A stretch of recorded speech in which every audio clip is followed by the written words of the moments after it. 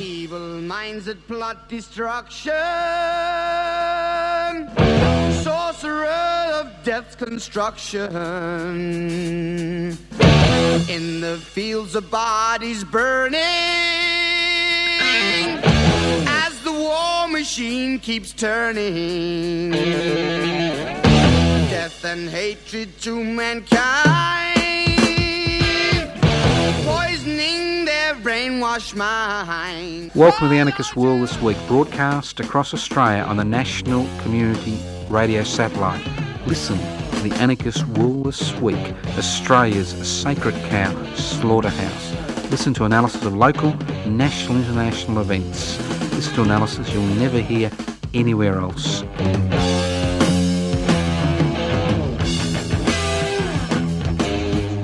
Welcome to the Anarchist World This Week, broadcast across Australia by the Community Radio Network.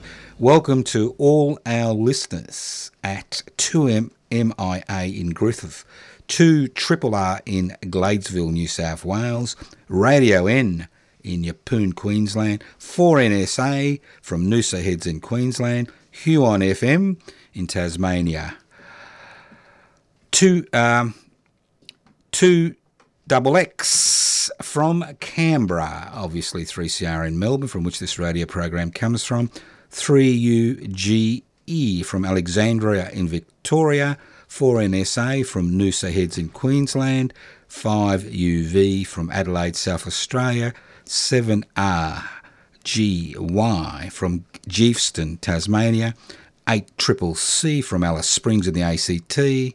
So, welcome to all our listeners across the country. As I said before, this program comes to you from the studios of 3CR in Melbourne. My name's Joseph Toscano. The program is broadcast across Australia via the Community Radio Network. If you're listening to this program somewhere in Australia and you've got a local community radio station, there's a strong possibility there may be a member of the Community Radio Network. Check with your local community radio station, see if they're happy to broadcast the Anarchist World this week, because, you know, we're tame paper tigers. Let's be realistic. Anarchism is an exceptionally conservative concept.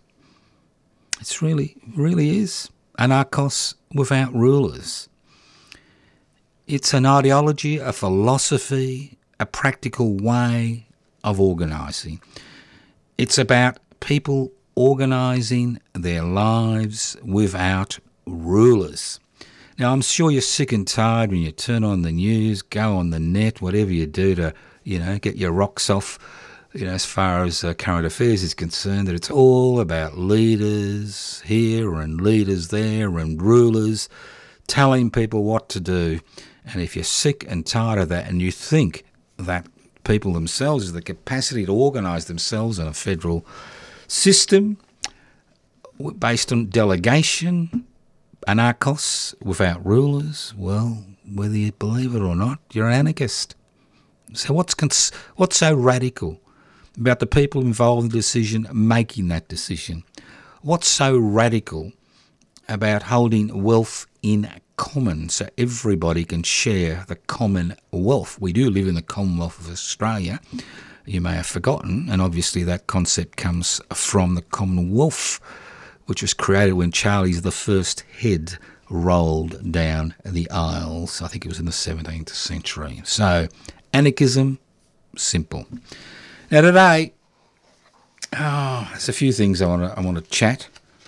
I don't think the word discuss. I think you need two people to discuss things, but I want to chat about just a few things. Nothing particularly radical, but important things in my opinion.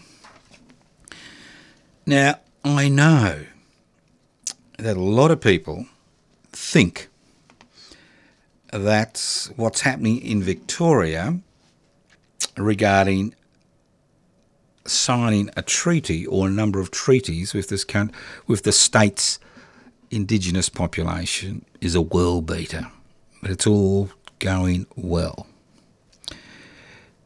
Well, to me, the Victorian government has corporatised, that's right, that horrible word, the treaty process. Now, although there's a First Peoples Assembly and the UROC Justice Commission, it's interesting to see that the state government is playing favourites. Currently, of the 40 original language groups which existed in the state of Victoria,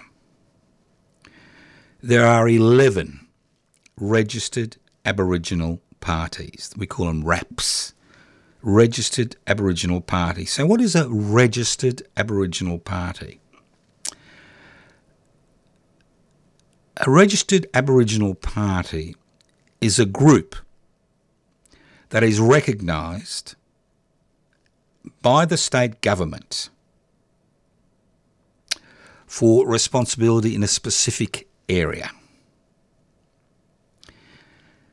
And the beauty of being a registered Aboriginal party, and remember there's only 11 in Victoria of the 40 distinct language groups, a registered Aboriginal party has all the say in dealings with government in their area, in these areas. All the say. They have a monopoly.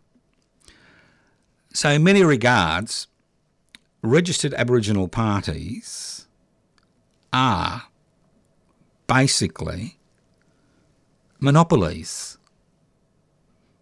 who have been given a tick by the state government to represent. Now, not only do we have the 11 registered Aboriginal parties, but we have registered Aboriginal parties which have been given a tick by the state government against the advice of their own department. And I'll repeat that again. We have registered Aboriginal parties which have been given a tick by the state government, so they've got sole say in dealings with government in these areas. When I talk about government, I'm not just talking about state government, but I'm talking about local government, because local governments are creatures of state government and they have to follow the state government perspective. For example, and I'm not going to name any particular groups at this particular point in time, but I'll give you an example. A particular group which was recognised by a number of councils in the Melbourne region, which is currently going through the federal court in order to overturn the state government decision, because let's not forget, the 1967 referendum gave the federal government the power to intervene in matters regarding this country's First Nations people. And that's what the referendum was about. It wasn't about the right to vote. It was about the Commonwealth government taking the power from the states, which were the bodies which were a brake on Aboriginal and Torres Strait Islander advancement, in inverted commas. So there are a number of federal cases now in Victoria by Aboriginal parties that have been removed or not registered by the state government. So who is the state government registering? They are basically registering organisations, that's right, organisations which follow their dictate. They're excluding the more radical elements of the Aboriginal community in Victoria, because obviously the more radical element, it's much more difficult to negotiate with them because of the extent of the things that they actually want in return as far as to be incorporated in a treaty. So it's not all negative, it's positive. Because although the Victorian state government has these registered Aboriginal parties and an assembly, which is to a large degree is dominated by the registered Aboriginal parties, and a Justice Commission, which again is dominated by these registered Aboriginal parties, other parties in Victoria have mobilised, and although it's a very expensive undertaking, sometimes it can take up to millions of dollars, they are fighting back these state government decisions through the federal courts. So I think it's important that when we hear people talking about treaty or treaties in Victoria, that we understand what is going on behind the scenes. It's very important.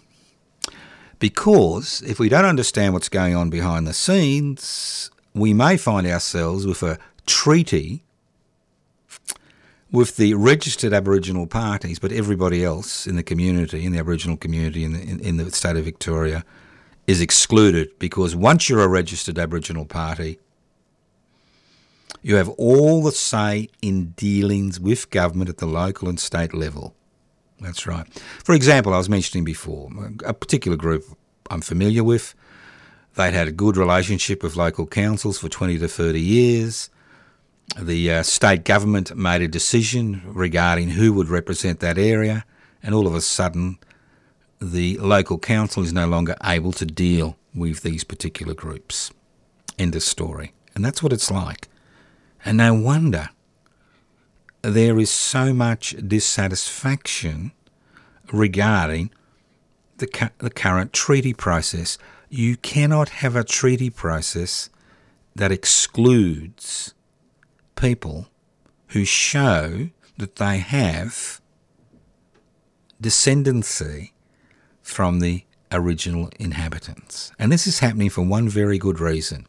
Because if you can register Aboriginal parties that are dependent on government support financially to keep their infrastructure functioning, it means you can actually control the nature of the treaty process. Now, on the 20th of January is the Tanami Mulbohina commemoration. Now, it's very interesting that this year we were asked by a third party to invite a commissioner from the Yoorrook Justice Commission to speak at the function. And it makes sense. I mean, it's a Justice Commission. It's looking at what happened during the colonisation process. And you need to understand that we did the hard work. That's right, the Anarchist Media Institute through the Tanami Mulbohina Commemoration Committee, which consisted of anarchists. And we struggled for over 10 years to have a significant monument erected by the Melbourne City Council to mark that event. This is a pivotal event in Australian history, and I'll tell you why it's a pivotal event in Australian history. Because before 1842, the massacres which occurred clandestinely. People were pushed off their lands, they were butchered, they were poisoned, they had disease spread. But this was when five people who had been sent from Flinders Island, the remnants of the Tasmanian population, to Victoria in 1841 under Mr. Robinson to civilise the Victorian blacks. That five took to the hills, and what I'm talking about is the Dandenong Ranges and Mornington Peninsula in 1841, and began a guerrilla struggle against the authorities, which caused consternation, which saw hundreds of settlers flock back into Melbourne for protection. Five people: Tanami Mulbohina, Truganini, Planobina, and Putirana. Five.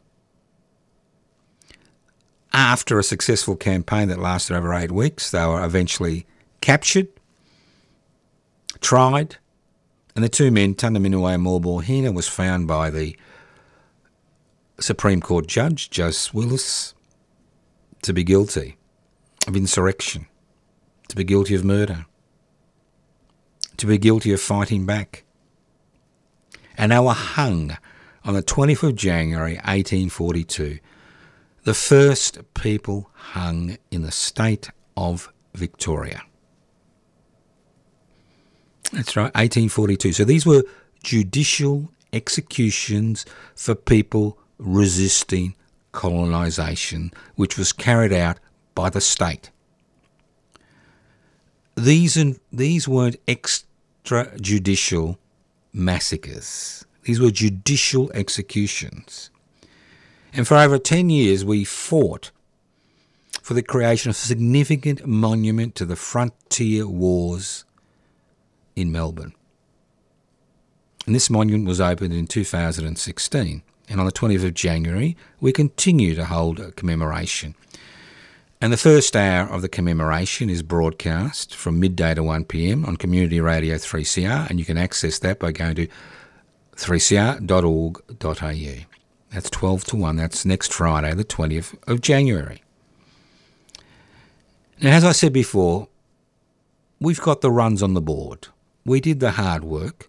We didn't beg or beseech. We had resistance from all quarters, including sections of the Aboriginal community, as well as the Murdoch press and the usual conservative hacks that you've got to deal with when you've got a bit of a radical agenda in this country. But we won through for our persistence. And of the 7 original members of the Tunnerminnerwait Maulboyheenner Commemoration Committee, 4 have died.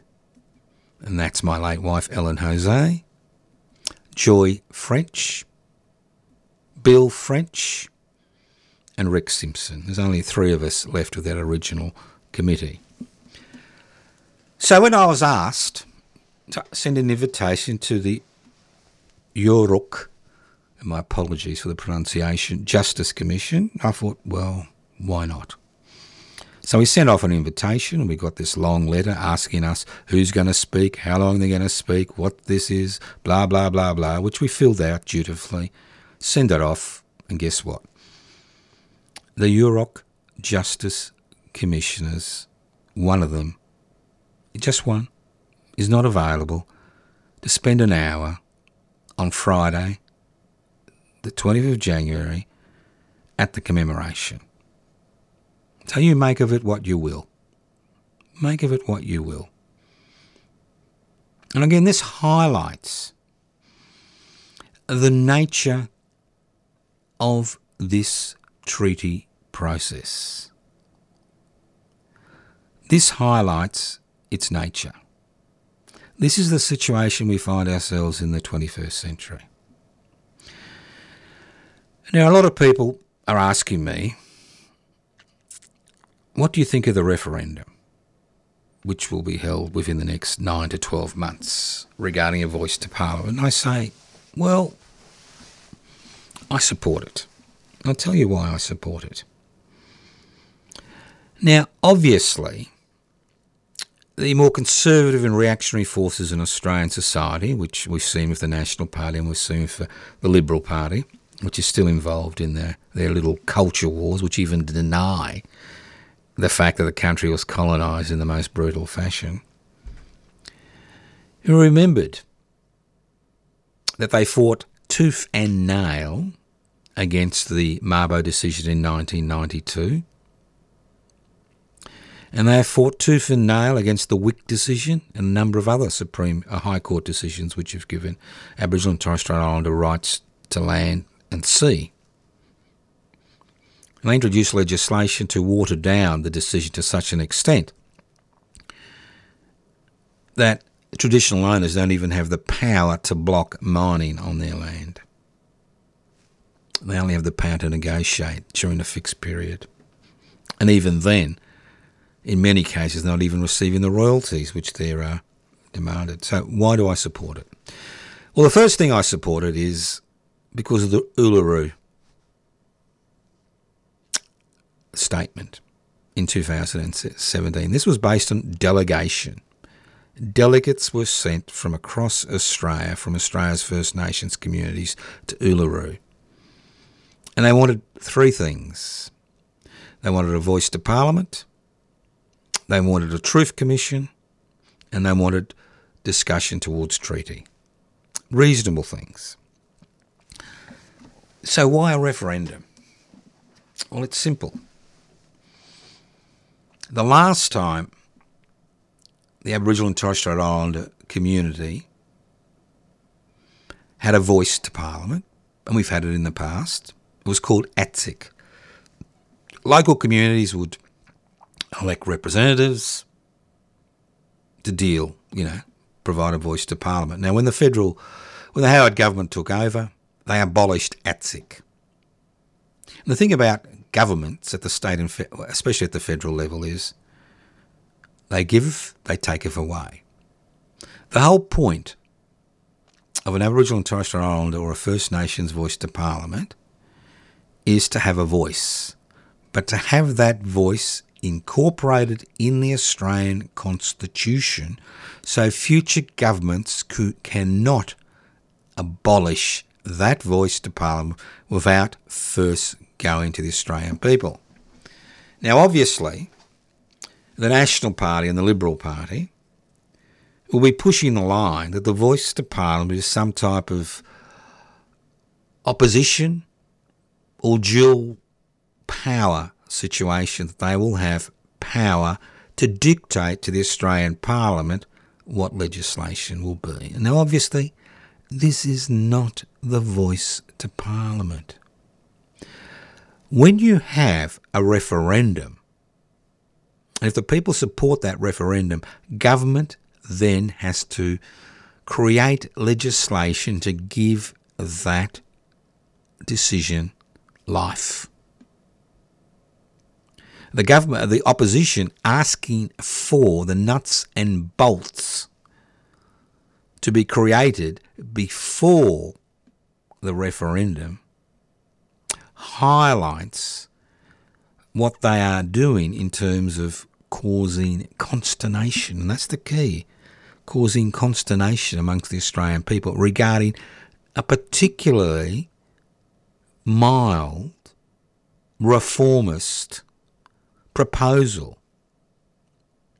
And that proposal is to have a First Nations voice to Parliament which advises Parliament regarding Aboriginal and Torres Strait matters. It's not that they've got the power to make legislation. It's not that they're an alternative to the federal government or the House of Representatives and the Senate. It's a simple voice. As people say, no decisions without my consent. All right? Simple. Nothing radical about it. So, school holidays aren't finished. So if you're around on the 20th of January, I encourage you to join us at the Tunnerminnerwait and Maulboyheenner commemoration. The great thing about the Tunnerminnerwait and Maulboyheenner Commemoration Committee and all the people that have appeared over the years is we have never paid 1 cent to anybody. And the people that come, like Janet Gulpin from the Boonwurrung Foundation to do the Welcome to Country, come freely.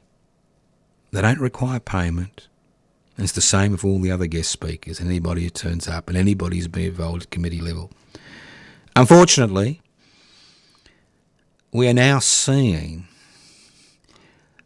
many of the things that we have for years riled against, private investment for private profit, become a significant feature of a lot of commemorations. I can understand if it's something official.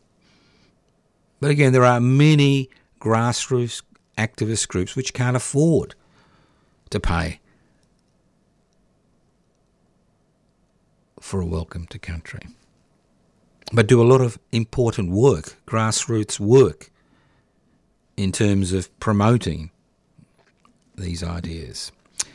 So, if you're in Melbourne on the 20th of January, don't have to ring anybody up, you don't have to book, just turn up, 20th of January. We do start at midday exactly, because the program is broadcast on Community Radio 3CR. Les Thomas will be performing. He'll be doing his very famous Tunnerminnerwait and Maulboyheenner song, which he wrote for the commemoration. We'll have other speakers there, including Janet Gulpin, Rowan Leppard from the Melbourne City Council. Usually we find that the the number of guests we invite, the number of rejections we get is quite extraordinary. But that's the nature of what happens if you've got you speak the truth. As George Orwell used to say, speaking the truth is a revolutionary act. You're listening to The Anarchist World This Week, broadcast across Australia by the Community Radio Network. Look, if you're listening to this program anywhere in Australia, what we did, you can do. It's simple. What we would like to see, this is the Commemoration Committee, we would like to see the 20th of January be marked around the country as First Nations Freedom Fighters Commemoration Day. We have a commemoration day, Anzac Day, to commemorate Australian men and women who've died in war, mainly overseas, fighting other people's wars overseas. Why shouldn't we have a day commemorating the tens of thousands of men, women and children who died resisting colonisation, who continue to resist colonisation? So that's our dream. That's our dream. Whether it happens or not is irrelevant. What is relevant is that the idea is out there and that we'll be promoting that idea. But, once again, Tanamina Mulbohina Commemoration Day, Friday the 20th of January, midday to 2 p.m. It starts off at the monument, at the execution site of Tanamina Mulbohina, at the corner of Franklin and Victoria Street, Melbourne, just across the way from the Melbourne City, the old Melbourne City Jail.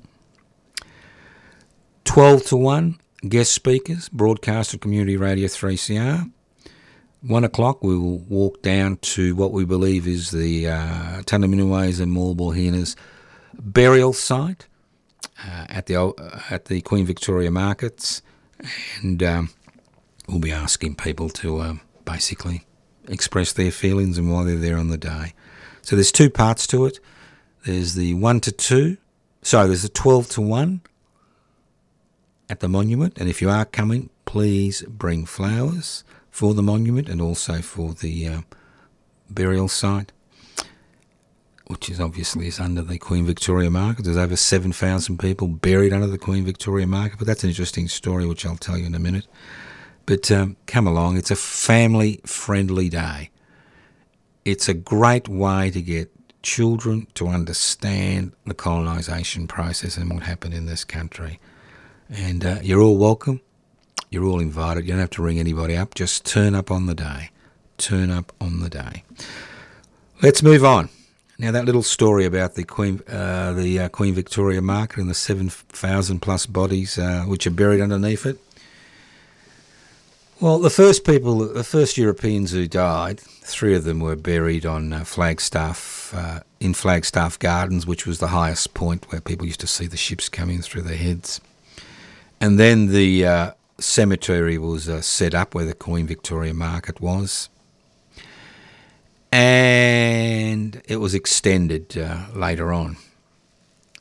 But the interesting thing is, when the cemetery was extended, a contract was leased out by the current Victorian government, at that stage colonial government, to have the bodies removed. Now, the contract stated quite clearly, which the very smart entrepreneur noticed, and the entrepreneur said that we will remove the bodies from the Queen Victoria Market site that are under headstones. That meant that the 90% of early Victorians, both Indigenous and non-Indigenous, who are buried in the Queen Victoria Markets, their bones were not removed from the Queen Victoria Market because of the contract which said bodies under gravestones. So when you walk around the Queen Victoria Market, think of all those people you're walking over. No, I'm not making this up. It's real. Let's move on. I'm interested in this concept of competitive interests. Now, in Australia today, we have national interests, corporate interests, and public interests. And there's a constant clash between these 3 interests. So what are national interests? Well, national interests are basically the federal government concern, interests of the country as a whole, the interests of the sovereign nation state in terms of maintaining the territorial integrity of the sovereign nation state called Australia. Then we have corporate interests, and corporate interests are basically tied up in the interests of the 1% that own the means of production, distribution, exchange and communication that have been making hay over the last 40 years during the privatisation, globalisation, corporatisation, deregulation era. And then we have public interests. That's the people, you and me, the losers, or the winners, depending on how you like to put it economically. I mean, we're winners as far as life is concerned, losers economically, and losers because things have been ripped away. It's very simple. So you've got national interests, corporate interests, public interests. Now, we have a representative democracy where you've gone through the process over the last 6 months or so of electing a federal government. Now, I actually stood in that election, remarkably unsuccessful, which is to be expected. But, so now we have this situation where you have representatives in Parliament who supposedly look after national interests, the interests of the country as a whole, and look after public interests, the interests of the people they represent. Now, our corporate CEOs, they weren't the ones who elected the people to Parliament. We elected the people to Parliament. We were the ones who gave them a signed blank cheque to make decisions for us for the next, 3 to 4 years. So let's look at the situation. You've got national interests, corporate interests, public interests, and Parliament is supposed to be the arbitrator of what is important and what isn't important. They're the arbitrator. What is important? What isn't important? They make the laws. They make the decisions regarding what happens in society. Now, you notice when I talked about national interests and public interests that I didn't mention corporate interests. Silly me. Silly me. I forgot the most important part of the equation. Corporate interests, the interests of the 1% that own the means of production, distribution, exchange, communication, always trump public interests and almost always trump national interests. And that's why, and I'll repeat it again, we have private charities rattling the tin to raise money to send Australian kids to public schools, which you and I pay for through the taxation. That's why we have over 30,000 charities, registered charities in this country, rattling tins for this and that and this and that. Not that I've got anything against people rattling tins. But I think to myself, we do live in a rich country.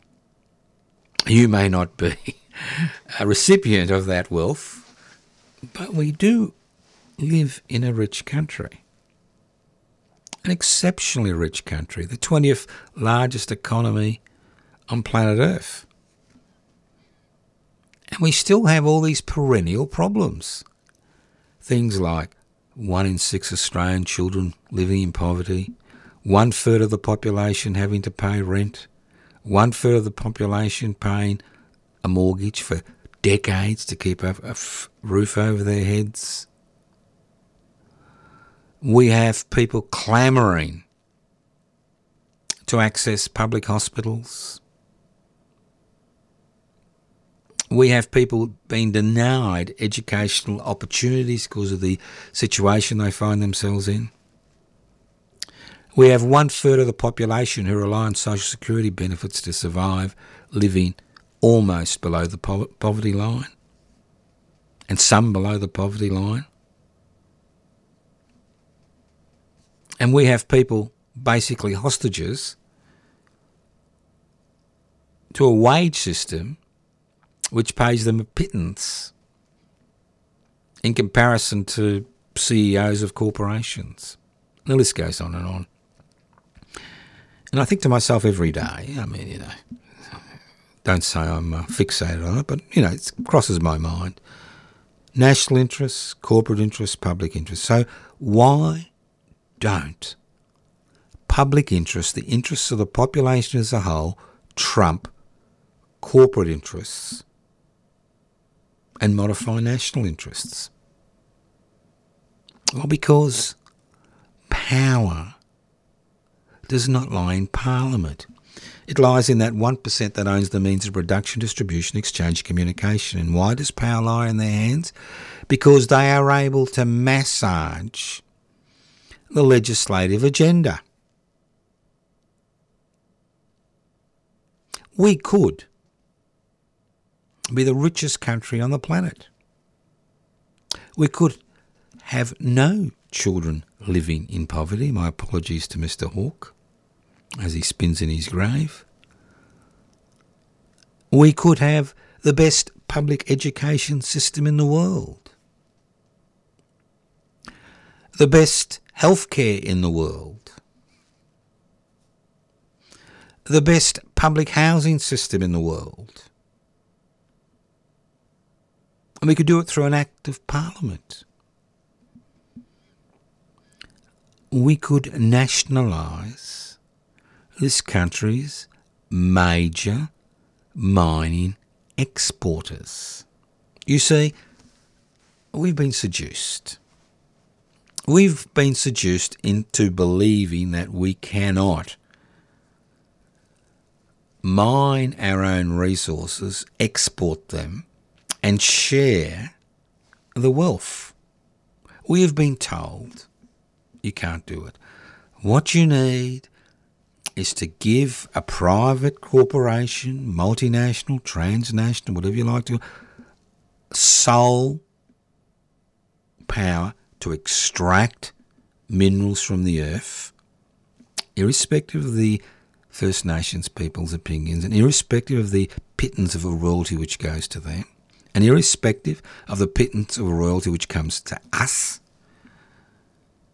and irrespective of the minimal amount of taxation we receive, and irrespective of the escalating costs we have to pay for things like gas and electricity, irrespective, we say, you mine that stuff and you export it and you make billions of dollars, if not tens of billions of dollars for your major shareholders,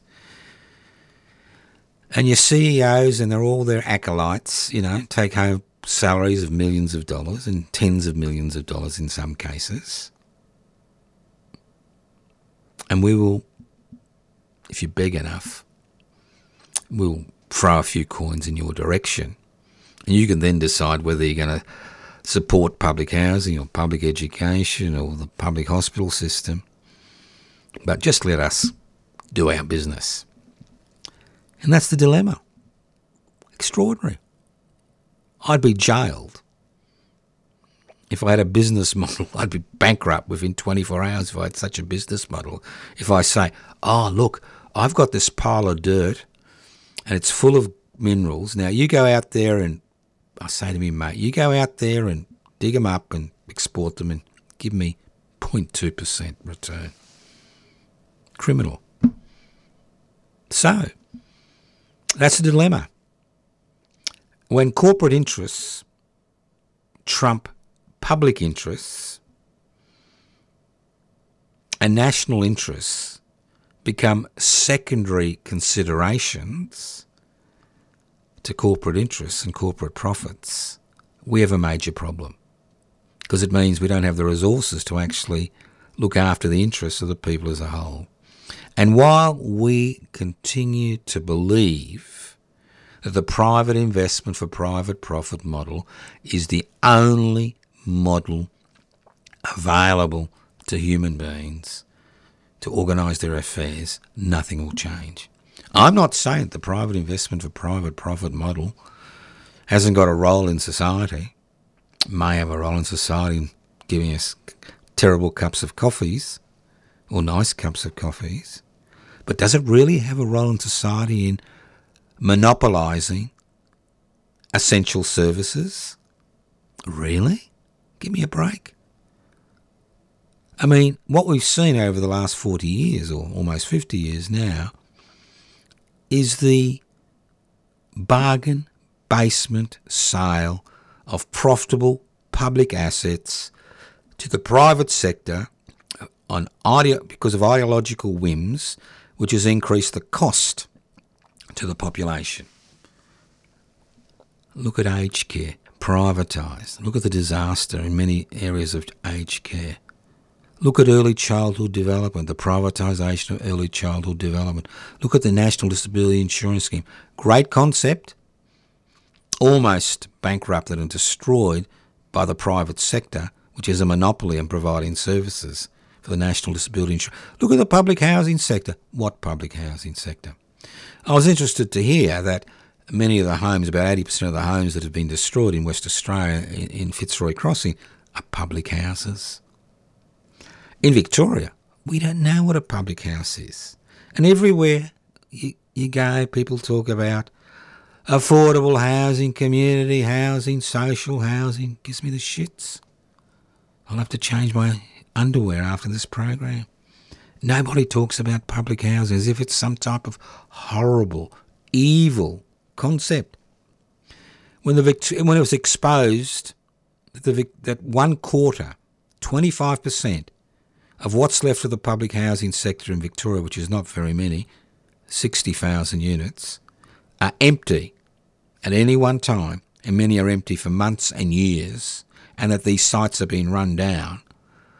When the Minister for Public Housing was asked to comment, no comment. And that's the beauty of living in this type of society. Headline one day, disappears the next. So it's about time we put public interest before corporate interest. Now, if you are interested in what a tautology. Public interest, corporate interested. If you're interested in joining public interest before corporate interests, well, we're always looking for new members. Go to the website, info@pibci, or just go to pibci.net, pibci.net, pibci.net. You can join online. If you're sick and tired of the political party you're involved in because they don't actually promote the types of concepts and ideas you're involved in, well, I encourage you to join public interest before corporate interests. Let's move on. When is news not news? When we have an ABC expose. Now, I was amused. I shouldn't have been amused. I should have been annoyed, but what's the point of being annoyed when you can be amused? When the Australian Broadcasting Corporation told all of us, stop press, that the Australian government was selling armaments to bodgy countries. Countries with questionable human rights records. Now, this has been going on for decades. For decades, we have been supplying armaments to successive Indonesian governments to ensure that the people of West Papua and before independence East Timor continued to be an occupied country. We've trained their troops in Australia. We give them the anti-terrorist, in inverted commas, strategies to deal with that type of insurgency, which we've seen in West Papua, which has led to the death of over 500,000 people in the last 60 years. We have been sending arms to Saudi Arabia for decades. It was the previous government's intention to make Australia a great arms exporting industry. That's right. Arms exporting industry. I mean, where's the expose of what's been going on in West Papua? It never seems to hit the headlines. It's like public housing. Never seems to hit the headlines. Never seems to hit the headlines. I don't understand. And that's why we have the same issues week in, week out, month in, month out, year in, year out, decade in, decade out. If you picked up an old paper or had a look at an old paper on the net, you'd see the same issues cropping up time and time and time and time again. Yeah, because you hear it on the radio, it doesn't mean the problem is fixed. For example, currently, it's very difficult to make any contact with any government department. Very difficult. Currently, it's all about digital IDs. The list goes on and on. So, as I said before,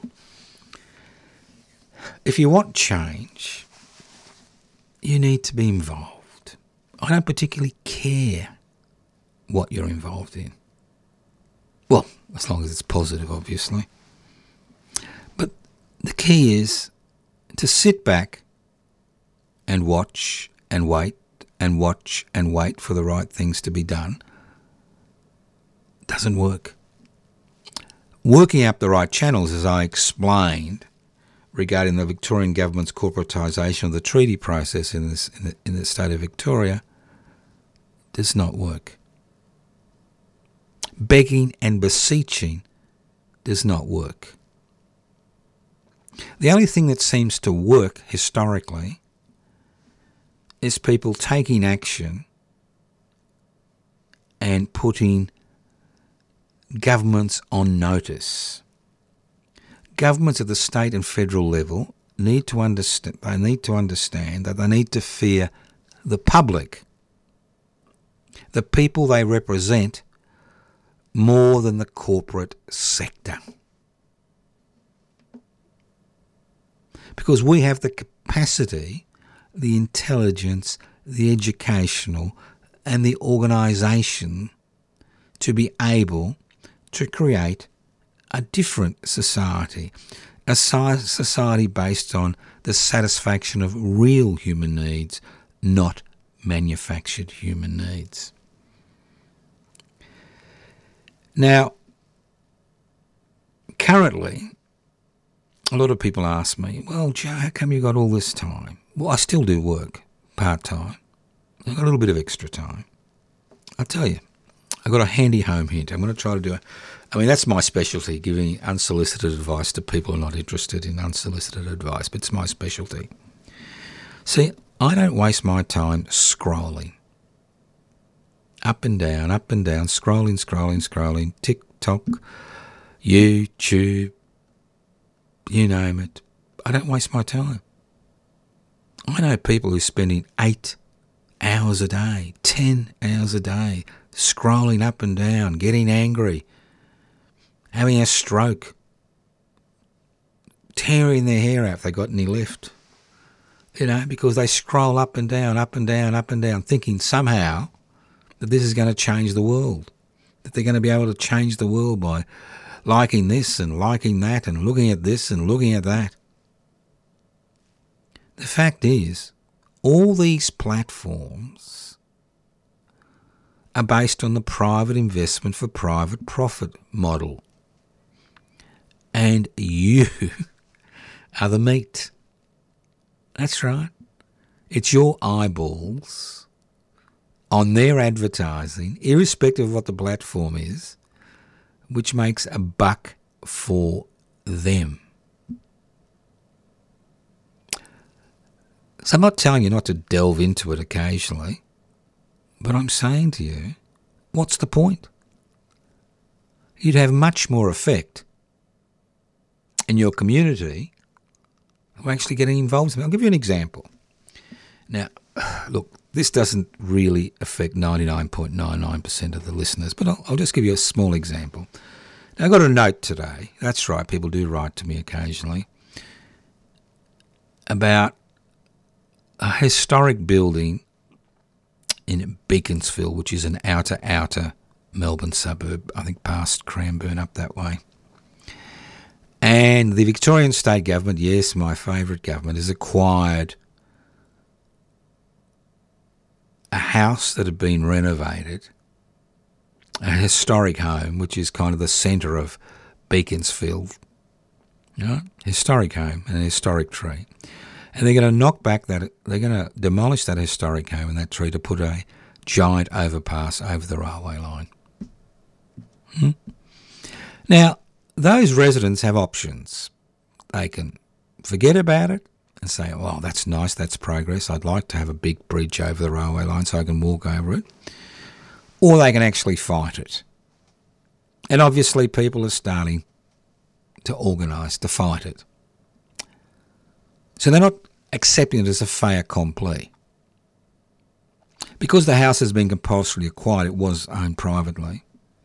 It could now be used, if the resistance is strong enough, as some type of community hub or historic building or whatever. So that's just one little thing in one little corner of this great country, this huge country.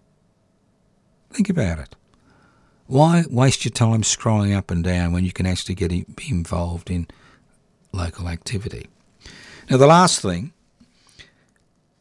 I know it doesn't help, but I would like to send my condolences to all those people that have been affected by floods recently. And I did the same during the fires, and the list goes on and on. But the fact is, this country does not have an adequate disaster management plan. And I'll mention once again, what we need is 50 regional and urban disaster centres which are publicly owned, which are ready to respond to disasters in their particular region. The climate emergency is real, and if we don't actually organise a public response to ongoing climate emergencies, the pictures you see currently will continue to be a feature, and we will see climate refugees from our own country. You've been listening to The Anarchist World this week, broadcast across Australia via the Community Radio Network. My name is Joseph Toscano. As I said at the beginning of the program, if you're interested in assisting us with our finances regarding broadcasting, give us a ring on 0439 395 489. If you're interested in going to the Tunnerminnerwait Maulboyheenner commemoration, go to the website tunnermall.org, Tunner, T-U-N-N-E-N, maulboy.org, but come along on the 20th of January, that's midday sharp. If you'd like to leave a number, if you'd like to phone me and leave a message, 0439 395 489. YouTube, public interest before corporate interests. You can write to us. That's right, I do receive letters. Not many, but we still do. Post Office Box 20, Parkville 3052. And if you want to join public interest before corporate interests, pipsy.net. And don't forget, dinner at La Boqueta.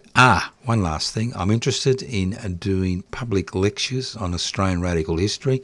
So if you know of a pub somewhere in the CBD or outside the CBD with a spare room that's free, I'd like to do a lecture once a month regarding Australia's radical history, because if we don't talk about it, nobody else will. Thank you once again for listening to The Anarchist World this week on your local community radio station, courtesy of the Community Radio Network. This program has been coming to you from the studios of 3CR in Melbourne.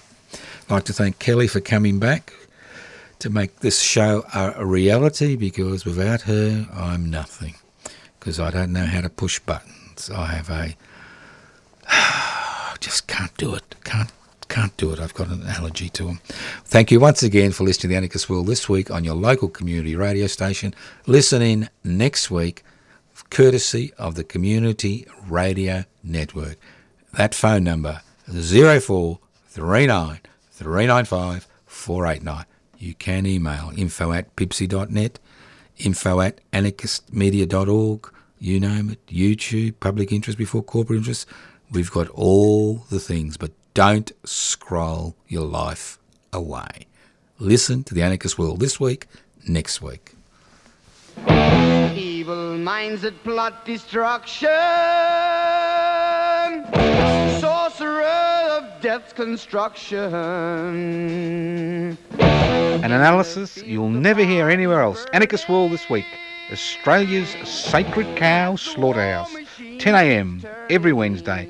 Listen to the Anarchist World this week for an up-to-date analysis of local, national and international events.